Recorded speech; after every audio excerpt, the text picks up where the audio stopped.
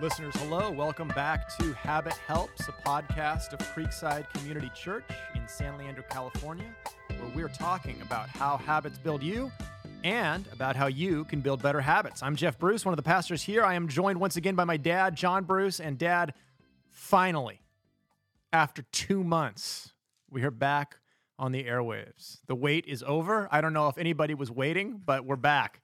How are you, Dad? How have the last 2 months treated you? It has been a challenge, but I'm glad to be back too. Yeah. Good. So in our initial episodes, we focused on the basic habits of a follower of Jesus, a disciple. We asked, what are the basic practices, rhythms of life of someone who trusts Jesus, who wants to know Jesus, who is becoming like Jesus? And so now we're going to pivot, and we thought it would be good to focus on the habits of a disciple maker. We've talked about the habits of a disciple, but now what are the basic rhythms, practices, disciplines of someone who not only follows Jesus, but helps other people follow Jesus? And this is relevant, I think, to any Christian, any follower of Jesus who is listening. And here's why. Every Christian is a disciple, and a disciple is a follower of Jesus. But I'd go further. I'd say that every Christian is actually, and by definition, a disciple maker. That is who God saved you to be. When he saved you, he purchased you with the blood of his son to be an ambassador in the world. He sent you out on his mission, which is helping other people become fully devoted followers of Jesus Christ. With that preface, Dad, here is my guess. When I say every Christian is a disciple of Jesus, I think most Christians say, yep, that's what a Christian is. I follow Jesus. But when I go on to say, yeah, and every Christian is a disciple maker, I think Christians might not be as comfortable with that statement. Have you found that to be true? I think that's really true. I think we could say that there are disciple makers in the church across America. There are people who individually pursue helping other people to grow in their faith. But if you were to say, do we have disciple-making churches, I would say they're very rare because the church in America is not organized to make disciples and is not training people how to make disciples. And so we tend to think of disciple makers as kind of SEAL Team 6 Christians, kind of exceptional Christians, rather than something that every disciple has been commanded to do by Jesus. Yeah. So why is that disconnect there? I mean, there's been a failure, you're saying, to train people in that.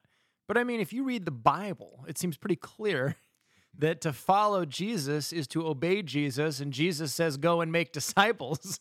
So by definition, I should be a disciple maker. Why is there a disconnect between thinking of myself as a follower of Jesus and thinking of myself as someone who is actively supposed to help others follow Jesus? I lay the blame at the feet of the church, actually, because the church is kind of the culture that develops disciples or the lack thereof. And because we haven't really put an emphasis on training people how to actually help people make disciples, people assume that coming to church is sufficient.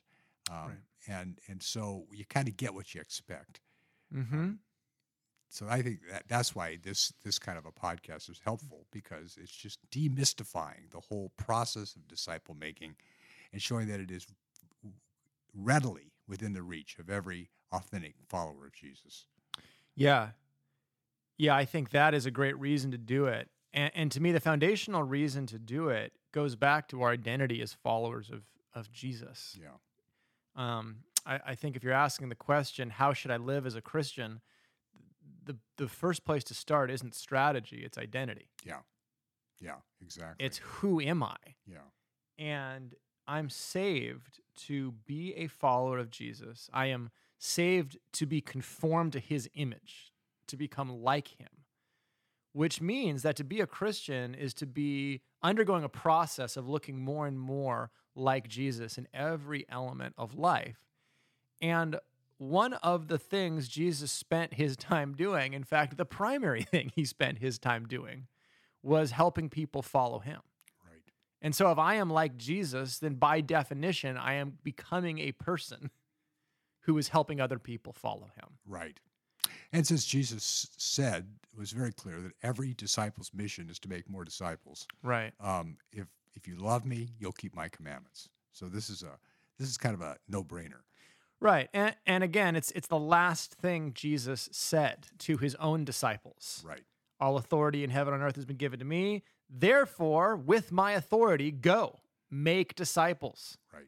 And making a disciple, and we'll talk more about this, baptizing them, teaching them to observe all that I have commanded you. And so if I am following Jesus, I am following Jesus into the world on his mission, which is a disciple-making mission. And I just want to hit that point home because the cultural water we swim in might lead us to believe that the primary things we do as Christians are consume religious goods and services. Yeah. That to be a growing Christian means I consume content. Here, I get this sort of worship experience. I get this sort of sermon experience. I get these kind of ministry programs provided to me. Yeah. And the heart, though, I think for any pastor who really loves Jesus and wants to follow him, is that any of those things would be propelling you out to actually make disciples in the world. Right. And if they don't do that, if they don't lead to that kind of reproduction, they're a waste of time. Right. All of that's a waste of time. Right. I like the way Jeff Vanderstelt says it, that if reproduction isn't the end of what you were doing, if reproduction isn't the goal of what you were doing, then you weren't doing what you were supposed to be doing. Yeah, that's good. Yeah. So if more people aren't becoming disciples of Jesus and disciple makers, then we're wasting our time. Yeah. With something we're doing. Exactly. And so that's why this is so near and dear to our heart. But again, like you said, demystifying this. Okay, if Jesus has saved me to be a disciple maker, what do I do? Do I go to seminary? Right? Do I spend years in formal training before I go out and try to help someone follow Jesus? Well, seminaries are famous for their disciple-making skills. I mean, oh man, producing disciple makers. Oh, dude, no, we're not going to start a fight about seminary here, the usefulness of it. So that's for another episode. But right, yeah, I think a lot of people have this idea in their mind, like you said, that making a disciple means that I'm a SEAL Team 6 Christian, that I've received all of this formal training, that I kind of know Bible and theology stuff backwards and forwards, and now finally I'm ready to go make a disciple. And if that's the bar, then I don't think anybody's going to jump up and meet it. No, not at all. No, it's if Jesus gave this responsibility to all disciples, it means all disciples are capable of doing it. Right. Exactly. And so by faith, we're going to step out and do that, right, whether I'm a quote-unquote professionally trained Christian or not. Right. Because this is what Jesus, in his authority, has given me the power to do. Exactly. And his presence is with me, as he says in the Great Commission, lo, I am with you always, even to the end of the age. His presence is with me. He's going to go make disciples through me. Yeah. And so that's the great encouragement as we do this. Maybe another perspective on it is that's helpful is that 80% of Christians indicate they came to Christ through a friend or a relative, not through an evangelist, not through a program, not through a big church, but just through another believer who led them to Christ and then helped them to grow. And that's the primary way that God has always worked in the world, is individual to individual, individuals helping other individuals to know Christ and to grow in him. Yeah. And those people in turn doing that for somebody else. So we're not talking about anything revolutionary here. We're talking about exactly what happened in the Bible and what Christ says is to continue to happen. This is the way the kingdom grows. Right. This is true in a prescriptive sense that we've actually been told to do this, but it's also just true in a descriptive sense that how have people actually come to be followers of Jesus in church history? And it has not been primarily through huge campaigns and captivating sermons and great content and things like that. It has traveled through relationships as people see the gospel embodied and the life of Jesus embodied in his followers. Yeah, it's as it's been often said, it's caught rather than taught. Yep. Good. Well, we're preaching to the choir here. We're preaching to our respective choirs here in this conversation. Let's get down to the practicalities of this, though, and where you start. Because, I have to do what Jesus do, make disciples. And so I've found a really helpful template in just thinking about this is Robert Coleman's classic book, The Master Plan of Evangelism. This is a very old book, and I got to be honest, if you write a book called The Master Plan of Evangelism, you've got some swagger, man, to think I've got this figured out. Here's how we reach the world for Jesus. But really, as you read it, it's a lot more simple than you might imagine, because what Coleman is doing in this book, and it's a very short little book, is he's just saying, listen, Jesus spent his time making disciples. And then he told his disciples to make disciples. Yeah. And so a very helpful question to ask as a follower of Jesus is, how did Jesus make disciples? Because the model that would have been in the disciples' mind is that of Jesus. Exactly. Here's how Jesus invested in me. That will give me the template for how I should invest in other people. Right. And so Coleman just lays out 8 principles for, okay, here's how Jesus made disciples. And so if you're going to start in figuring out how do I do this, let's just look at the model that Jesus himself gives us. Right. And so he gives 8 different principles, and we're just going to spend 8 episodes talking about these and kind of fleshing out what they mean. Yeah. And again, this isn't like a 8-step perfect process for making a disciples. I would look at these more as these principles just kind of shape the rhythms of life that a disciple maker always has. Exactly. You're always doing this at various levels with different people. Right. What would you say about this book, Dad? Because I know it's been formative for you as well. Yeah, this was one of the first books I read as a new disciple, and it is just his simple study of Jesus and how Jesus made disciples translated to the modern day. Yep. And it is there's so much packed in every sentence, because they're short sentences, it's short chapters, but it's workable. I've experienced all of this. The most fulfilling thing I've done throughout my ministry is to make disciples. Yep. Is to see men's lives changed, and then they go on to do what I did for them. And it's all based on this little book. And, well, it's based on the scriptures, but Coleman has done a great job of defining these out in bite size. It gives us rails to run on. Yeah, totally. And if you want to find it, there's several billion copies of this in print. So you could probably find it online for free if you just type in free PDF Master Plan of Evangelism. It's there somewhere, or it's on Amazon for like 5 cents somewhere. So very accessible, packed with stuff. So principle number 1 that we can glean from Jesus and how he made disciples is selection. Right. The first step in making disciples is you've got to determine, I'm going to choose people to invest in and help become followers of Jesus. Yeah. Why is this step so critical? Well, it's interesting. When you look at Jesus, Jesus has 3.5 years to change the world. Yeah. So how does he spend his time? Well, we know John 1 through 4 is a description of the first months of Jesus' ministry. And the first thing he does is he goes out and makes some friends and calls a group of disciples of John the Baptist to follow him. Yeah. And he doesn't say, follow me and I'll make you fishers of men or anything like that. He just begins to spend time with them and let him follow them around and watch them. And so, as Coleman says, his concern was not with programs to reach the multitudes, but with men the multitudes would follow. Mm-hmm. Men were his method in bringing people to Christ.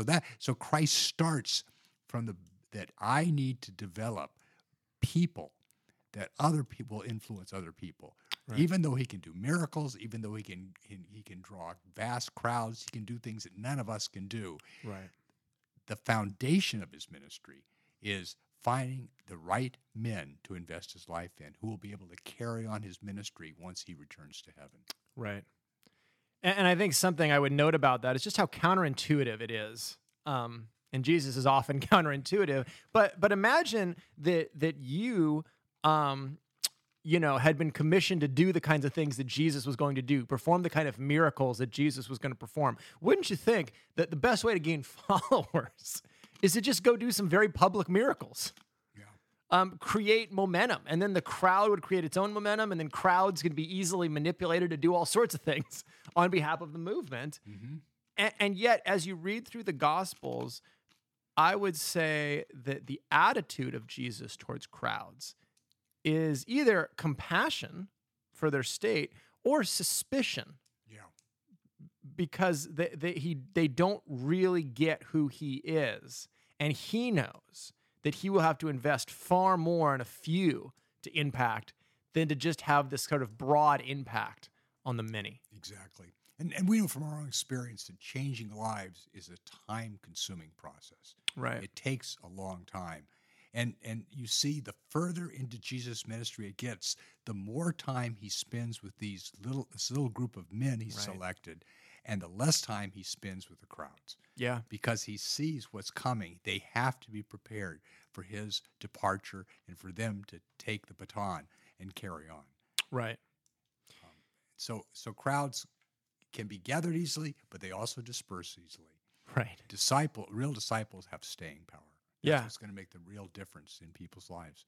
Right. I remember there was a veteran missionary to Pakistan named Warren Webster, and he said, if I had my life to live over again, I would spend it changing just a few lives. Yeah. Because he saw that's what had the staying power. That's what really made the impact. Yeah. That's good. So you see that in the ministry of Jesus. You see this disproportionate amount of time with the few. Right.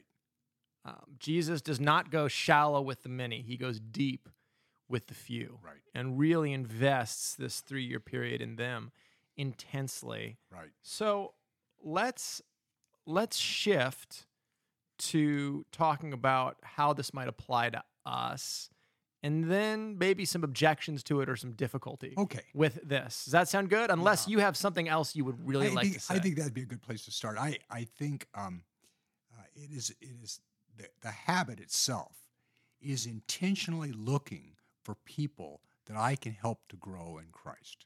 It's good. That's what I'm doing. I see everybody as a candidate. Who can I help to really grow in their relationship with Christ that I can invest time in? Now, so the question is, why don't we do that? And I think there's 2 reasons that most Christians don't do that. Mm-hmm. One reason is fear of inadequacy. I mean, am I not over-promising when I think I can help anybody else to grow in Christ? I fear my loss of time. I fear my loss of privacy. I fear what this relationship might look like. Right. I fear the commitment. I fear failure. What if this whole thing blows up? Or what does it say about me if the person really hates this experience and goes Or I fear my own inadequacy. Or what if I disappoint this person? I said I'll help you to grow in Christ, and then they don't grow, and so it's almost like you see yourself as a professional counselor, and am I ready to hang out my shingle? So that's right. I think that's one big fear that keeps most Christians from doing this. I think the other thing that keeps people from doing it is pride. People want to be noticed. They want to be in charge of something big. They want to be doing something significant. They want to be a big fish who makes a big splash in the pool. And it just seems so to devote yourself to 1 or 2 people to helping them to grow. It just seems so not a great use of my time. So I think those are the 2 reasons that people either it's personal, it's fear, or it's pride, or it's a combination of the 2, rather than obedience to Christ of doing what he did. Yeah. And I like Mark 3:14. It says, after praying all night, Jesus appointed 12 that they might be with him and that he might send them out to preach. So that's really discipling, being with the person and then sending them out to do what you're doing. Right. So Jesus selected those that he would want to do. Yeah. That's good. I think you've named a lot of the fears and insecurities there. And I think to your point, we there is such a temptation to view ministry through a corporate lens in terms of impact, and to use kind of data and metrics as the indicators. Mm-hmm. The only objective indicators of whether your ministry is successful. So you look at how big a church is, how fast the church is growing, all of these other things. And if it's all about kind of scalability and speed, Jesus' method seems stupid. Yeah. It seems stupid because why invest in a few when you can invest in a lot? But it gets this deeper truth, which is that real impact is never microwaved. Right. You have to pick a few, and you have to be less impressed with the speed or scalability of something than you are with the depth of impact. Exactly. I mean, parenting is a great example of that. Right. Is that everybody is very impacted by their parents for good or for evil. Right. Even though they only spent 18 years with them, and yet our lives are shaped a lot by either our reaping the parents. benefits or the consequences Exactly. of how And we were it's just- parented. And it's just to show the depth of influence one person can have in another person's life. Right. That's good. I think another reason we might not do this is I think we live in a very democratic society in the sense that, well, I don't have anything to teach you. We're all going to kind of be equal in authority here. Right. There's not a lot of, for a certain part of the population, there's a real hesitancy to do anything that kind of feels hierarchical or like I'm the master, you're the pupil. And so how do we overcome that? And I guess what I'm asking is, how do you initiate this relationship when you want to disciple someone, right? Yeah. You pick someone, but let's be honest here. I'm not going to go up to someone, and I don't, and say, follow me, right? And then walk away and expect them to do anything. It feels weird to kind of, to formally establish this sort of, teacher-student relationship with someone when we're both siblings in Christ. You're my brother or you're my sister in Christ, and so how do you have that conversation, right? I mean, this is a principle we can glean, but I guess what are some ways to do it and what not to do as you're thinking about picking someone to invest in? Yeah, I think great question. I think we take a biblical view of ourselves. Right. And that, as you said, we are siblings. We're brothers, we're sisters, whatever. Right. I'm not Christ. Yeah. I'm not the master. I'm not the teacher. I'm not any of those things. I'm just another brother. I may be a little older brother. Right. But it doesn't really matter. Because what we're asking is, let's form a partnership that will help the two of us grow more in Christ. And I'm going to learn things from you, and you're going to learn things from me.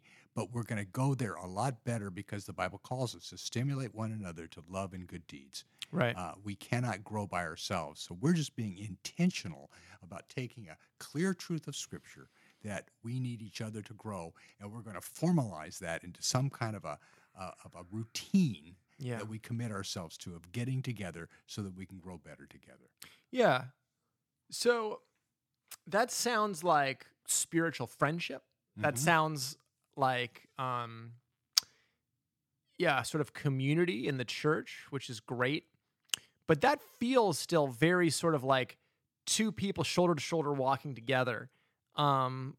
Is there anything more to the idea that I'm going to go make a disciple, though, in terms of, would you just say it's someone has to initiate those kind of relationships? Absolutely. And Paul says to Timothy, he says, the things you've heard from me in the presence of many witnesses, these entrust to faithful men who will be able to teach others also. And so there's a Paul to Timothy, Timothy to faithful men who teach others also. There's a multiplication going on. There's a passing on. So obviously, people have to be willing to pass on what they learn to somebody else. And that's kind of the key, the essence here is they, first of all, they have to be I think you remember the little fat analogy.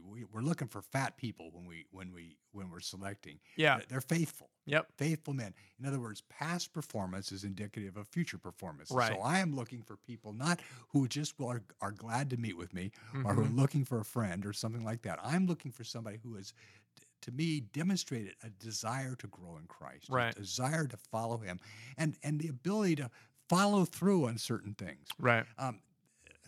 They're available people. That they have the time to do this. They're not overwhelmed with work. They're not. They have got little children at home that they just can't see doing this. They may have great hearts, but they just can't fit this in. They're not the right candidate. Right. Most important, they're teachable people.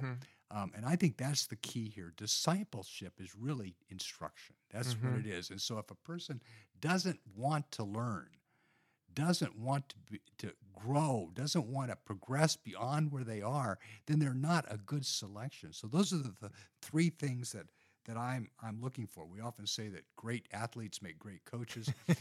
Great disciples make great disciple makers. Right. And so who you select is critical to this process, because if you select the wrong person, you can waste a long time. And I had very low standards in the beginning, and I would Warm bodies. yes, I would meet with anybody who wanted to meet with me, and invariably I would find them using me for their purposes and resisting moving ahead in terms of Christ purposes. Right. They just wanted a spiritual friend. They just wanted if not a spiritual friend, just a friend.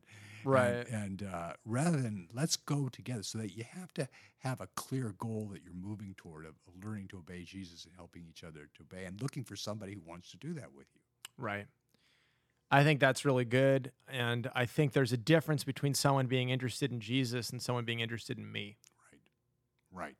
And that's really important as you're thinking about who am I going to invest in. Right. Just because someone thinks the world of me or wants to be friends with me and they happen to be a Christian doesn't mean that they're a person I should invest in. I'm looking for a person, if I've followed Jesus, particularly if I followed Jesus for a while, who I can transfer what I know and who I am to them so they can do it for someone else. Exactly. That's the idea. Yeah. I would say in terms of the selection process, I think I like the way you start. It's just, hey, it's been great getting to know you. I'd like us to go deeper in our relationship here and just spur each other on and follow in Jesus. What do you think? It can be as simple as that. Here's the objection I think some people are going to have is, well, Jeff, you're a professional disciple maker. You're a pastor, right? And so when I come up to someone and say, hey, I'd like to invest in you, I'd like to read the Bible with you, they go, oh, yeah, that's a kind of pastor thing to do. Maybe I'll do that thing with the pastor. Maybe I won't. How do you, as a quote-unquote layperson, or just as a mature follower of Jesus, right, how do you engage that conversation? And is it just the same way? You just got to be bold and do it. Yeah, I think clarity is the most important thing, and you have a very clear agenda here that you say, I really believe the Bible teaches that we need each other to grow. Yeah. And I am looking for men, or I'm looking for a woman Right. who I can grow in Christ with. Would you be willing to get together with me for once a week or once every other 2 weeks? Right. We'll be reading the Bible outside of our time, and then we'll come and share what we've learned with each other. Yep. And we'll do this for a year or whatever it is, and at the end of that year, then we'll each go and do that for somebody else. So you're clear about the whole process. Right. That it's not. I find that when you're not clear about things, people will invariably develop their own ideas and Absolutely. think it's something else. So I think just having it clear that I want to grow in our friendship, I want it to grow in our mutual relationship with Christ, and I also want it to be multiplied out. Yeah, it's our partnership in the gospel here. Exactly. We want to see this thing multiplied. Right. I think beginning with the end in mind is really key. Yeah. And so, yeah, this is some work to do this. It requires some thoughtfulness. But again, this is what disciple making is. And this is what we're all called to do. Yeah. And so, this is why you do it with a few and not with many, because it's going to take some intention and some forethought to be able to do it. And I think it's so good to begin with the end in mind in terms of saying, hey, I'd love to just spend time with you, encouraging you, pouring into you. And I'd love to see you do this with someone else, because I think you really can. That takes some boldness to go there. But if someone is responsive to that, you have now established a goal for your time together. Yeah. And there's a difference, I think, and I'm interested to see what you say about just being in Christian fellowship with people and really being engaged in disciple making. Yeah. Right, you can be part of the same church, you can have fellowship. That doesn't mean that I am actively making a disciple. No. Or helping someone become a follower of Jesus. It's this next level of intentionality. Yeah.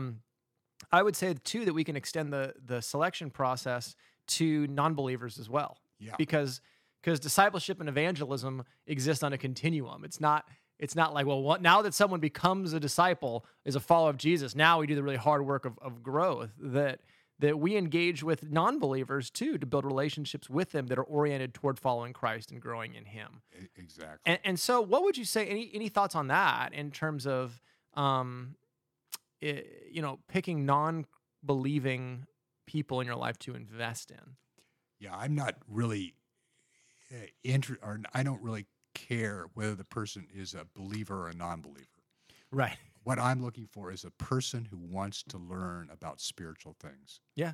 If they're a believer who's not interested in growing in spiritual things, then I'm not going to select them. Right. If it's an unbeliever who is interested in learning about spiritual things, I'm definitely going to pick them. So Right. it's not having labels, but it's more looking, who does Christ seem to be working in right now? Right. That's what I'm looking for. I'm trying to partner with Jesus. I'm trying to look for who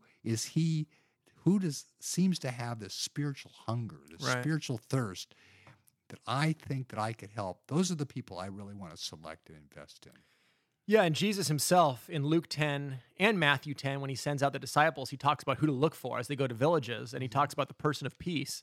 And to me, that means someone who is open to relationship with you and open to the message that you might have to share with them. Right. And you know very quickly with non-believing friends, they're on different, they're on a continuum or a spectrum in regard to talking about spiritual things, right? You have the ones who you just know this is absolutely off limits. They know you're a Christian, thank you very much, but it's going to be more of a challenge to go there. They're not ready. There's other ones who are curious about what you believe and why. And if you have those friends, they're great people to engage. And just start with well, do you want to know more what it means to actually follow Jesus? Yeah. And read the Bible. And man, just reading the Bible with people sets all the agenda you need there. That's all. That the Bible is the only tool you need to make disciples. There's no other curriculum. So good. And so, because a disciple is someone who abides in Christ's word. Right. And I've found with my neighbor who, we've been getting together 3 times a week just to go walking and talk. And every week, every day, he'll bring another book of the Bible that he's been reading. Wow. And he'll say, okay, I read Acts 1 through 15. This is our conversation yesterday. And he said, and he'll come with his list, and he'll say, so what does this mean? What about this? Or how does this work? And stuff like that. And we've been doing this for months now. And it's the funnest thing I've ever done. So you just happen to have a Steph Curry in your neighborhood, exactly. And now you, Steve Kerr, just exactly. I've become Steve, giving Kerr, him a training regimen. Exactly, because Mike is such a great guy, and he's so spiritually alive and hungry, right? That it's just all he needs is somebody who knows something about the Bible to help him to grow, and so that's. To me, that's a great example of what we're talking about here. Yeah. We're not talking about trying to force a square peg into a round hole. No. We're looking for somebody that Christ is at work in right now, that I can be Christ's tool in helping him to grow in that relationship. That's what we're talking about. That's really good, and I think it brings up the point that prayer is essential to this process. Absolutely. Jesus started with prayer. We have to start with prayer as well as we go, God, show me the people to invest my life in. And this gets back to the idea of essentialism as well, that you've got one life to invest well. And so really pray about the people and then prioritize them who you want to pour out your life for. Exactly. There are obvious ones, right? If you're a parent, you disciple your kids. Right. That's what it means, and it's interesting to see in the Bible the connection between parenting and disciple making. That Paul often uses metaphors of being a parent for disciple making and bringing someone up. So that's clear as day. All of this, you're already selected those disciples by birthing them. Yeah. But outside of that, it's really praying for, okay, I have a limited amount of time and energy. Who am I going to really pour myself into? Either friends who don't know Jesus yet or friends who do. Yeah. It's someone, as you're thinking about your community group, because we think this is the primary context in which this is going to happen, right? Within that community group, if you've got some years behind you following Jesus faithfully, look for someone who's a little behind you in the faith and start praying, okay, who is faithful, available, teachable, who I can start a discipleship relationship with, where we can be in the Word, we can be accountable. And the more people who actually did that in this church, it's revolutionary when it happens at the grassroots level. And I'd flip it too, if you're in a community group and you don't know much, and this is all kind of young, look for somebody in the group. Yeah. You could say, could you help me? You seem to be a believer for longer. Could you help me to grow? And that's the way you learn how to disciple somebody, by being in that kind of relationship with somebody who's older, and it'll light a fire under them. Yeah. Because for that, the best thing to learn how to be a discipler is have a younger disciple pushing you. and say, well, what about this? What about that? And, Yeah. And so I think it works both ways. Absolutely. That we all should have somebody who's in front of us, and we all should have somebody who's behind us. And that's the way we keep the whole train moving. The whole train moving. Yeah. Exactly. And it is an encouragement to you if you're not discipling someone right now and you've been walking with Jesus for a few years, you've heard hundreds or thousands of sermons, you've read your Bible. I'll tell you, nothing helps you grow as a disciple like making a disciple. Right. And to give an example, when I was in college, I was a Bible major. So I'm just getting content dumped on me every day, 3 chapels a year, all of these things. And yet, there were real big areas of sin in my life that I was struggling with and not seeing a lot of traction. And one of the things that really helped me to get serious about my own walk with Jesus as a 19-year-old is just taking 3 or 4 middle schoolers, and we'd swim at one of their houses, we'd eat pizza, and we'd read a book of the Bible. But I realized that they were watching me. Yeah. I realized that they were seeing the way I was dating. Yeah. I realized that they were seeing the way that I was talking and interacting, and all of a sudden, the significance of my relationship with Christ really came to the forefront. Right. Because I realized now you are impacting other people. Yeah. And whatever they see you doing, they're going to assume that's the normal Christian life. Exactly. And so I would just really encourage you, if you're older in the faith, listening to this, if you feel kind of stagnant, well, it's because you're not doing what you're supposed to be doing. You can if you're following Jesus, you're following Jesus into the world to make a disciple. Right. And you are going to stall growth unless you take that next step. And so really the question is, do you want to become like Jesus? Yeah. And as a believer, if you want to experience the joy of that, well, at some point you've got to take that risk of saying, I'm going to invest in someone else to help them grow. Yeah. Otherwise you're just the Dead Sea. Yeah. Everything flowing in, nothing flowing out. And to experience God's grace, you have to be a channel of grace. Yes. Jesus in John 15 talks about being the vine and the branches. And so Jesus is giving us his life, his power, his grace, his presence, his authority to do all of these things when we stay connected to him. And as we stay connected to him, the end result is supposed to be fruit. Right. And fruit is more disciples. And so when you are opposed to this disciple-making mission, you're just blocking that life of Jesus in you that wants to go reproduce. And so I agree. One of the biggest motivations for me to do this is I never feel more alive. Yeah. I never feel more joy as a Christian than when I'm helping people grow in Jesus, whether it's a believer or a non-believer. Right. That's exactly it, because you experience him living through you at that moment. Yeah. Love it. That's good. Great. Well, I think that's a good place to probably end off in our discussion in talking about selection, unless you have a few other things that you really want to get to. I just have one other little reality check here. Okay. Is that my experience has been, as I've watched people making disciples, almost everybody chooses the wrong person the first time.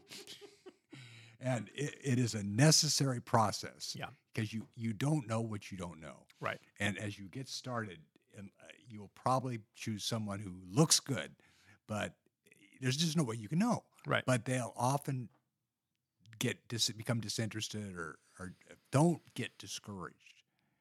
Just pray and look for somebody else, because it's like baseball. If you hit 33% of the time, you're a great player. And if you're discipling, if 1 out of every 3 people that you meet to disciple turns out to be a serious disciple, you're a great disciple maker. So just keep swinging. I totally agree. And I think another way of looking at it is that this is actually the mission Jesus has given us to do. Yeah. And so it is a step of faith to say, I'm going to invest this much time in one person, because what if it doesn't work out? What if they walk away from the faith? What if? But I like thinking of life in terms of trade-offs. Let's consider an alternative here. You don't do what Jesus said, and you don't invest in a few. Well, then you weren't wasting some of your time. You were wasting all of your time. Yeah. Because it wasn't oriented toward that. Yeah. And so you just got to get really clear on what Jesus actually calls us to do. And then if we fail at it, at least we were failing at what we were supposed to be doing and not failing at what we are not succeeding at what we weren't supposed to be doing. Yeah. I just think when I hear that story, I just think about an old story, but it's back in the 1800s in Chicago. There was a shoe salesman named, I think his name was Howard Kimball. His last name was Kimball, and he was a Sunday school teacher.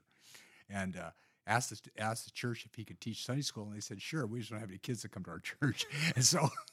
And so he'd go out in the streets and just recruit these little urchins out there and bring them to Sunday school and teach a class. And one of those little urchins that he taught was a guy named Dwight L. Moody. Yep. Who he did some things. And one of the most successful evangelists and leaders.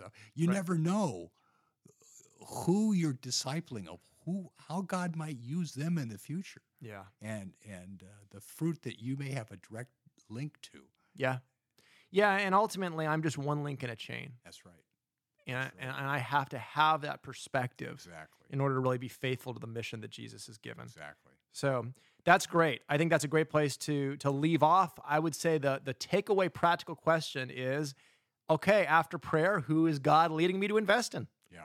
That's really the question to ask then, okay? And saying, God, show me who that person is, Yeah. who is faithful, available, and teachable. Yeah. It doesn't have to be 12. It can be 1. Just please start with 1. But start, yeah. In fact, start with 1. That's better. Please don't start with 12. Yeah. Yeah. Cool. Well, this is fun to talk about. It's energizing. It's convicting because this is the things that we're supposed to be about as pastors too. So great reminder to me in terms of what I should spend my time focusing on. So thanks, Dad. That's selection. Next week, we'll be back and talk about association. Great. How to hang out with people. Yeah. So thanks, Dad. And thank you, listeners. And we'll see you next time.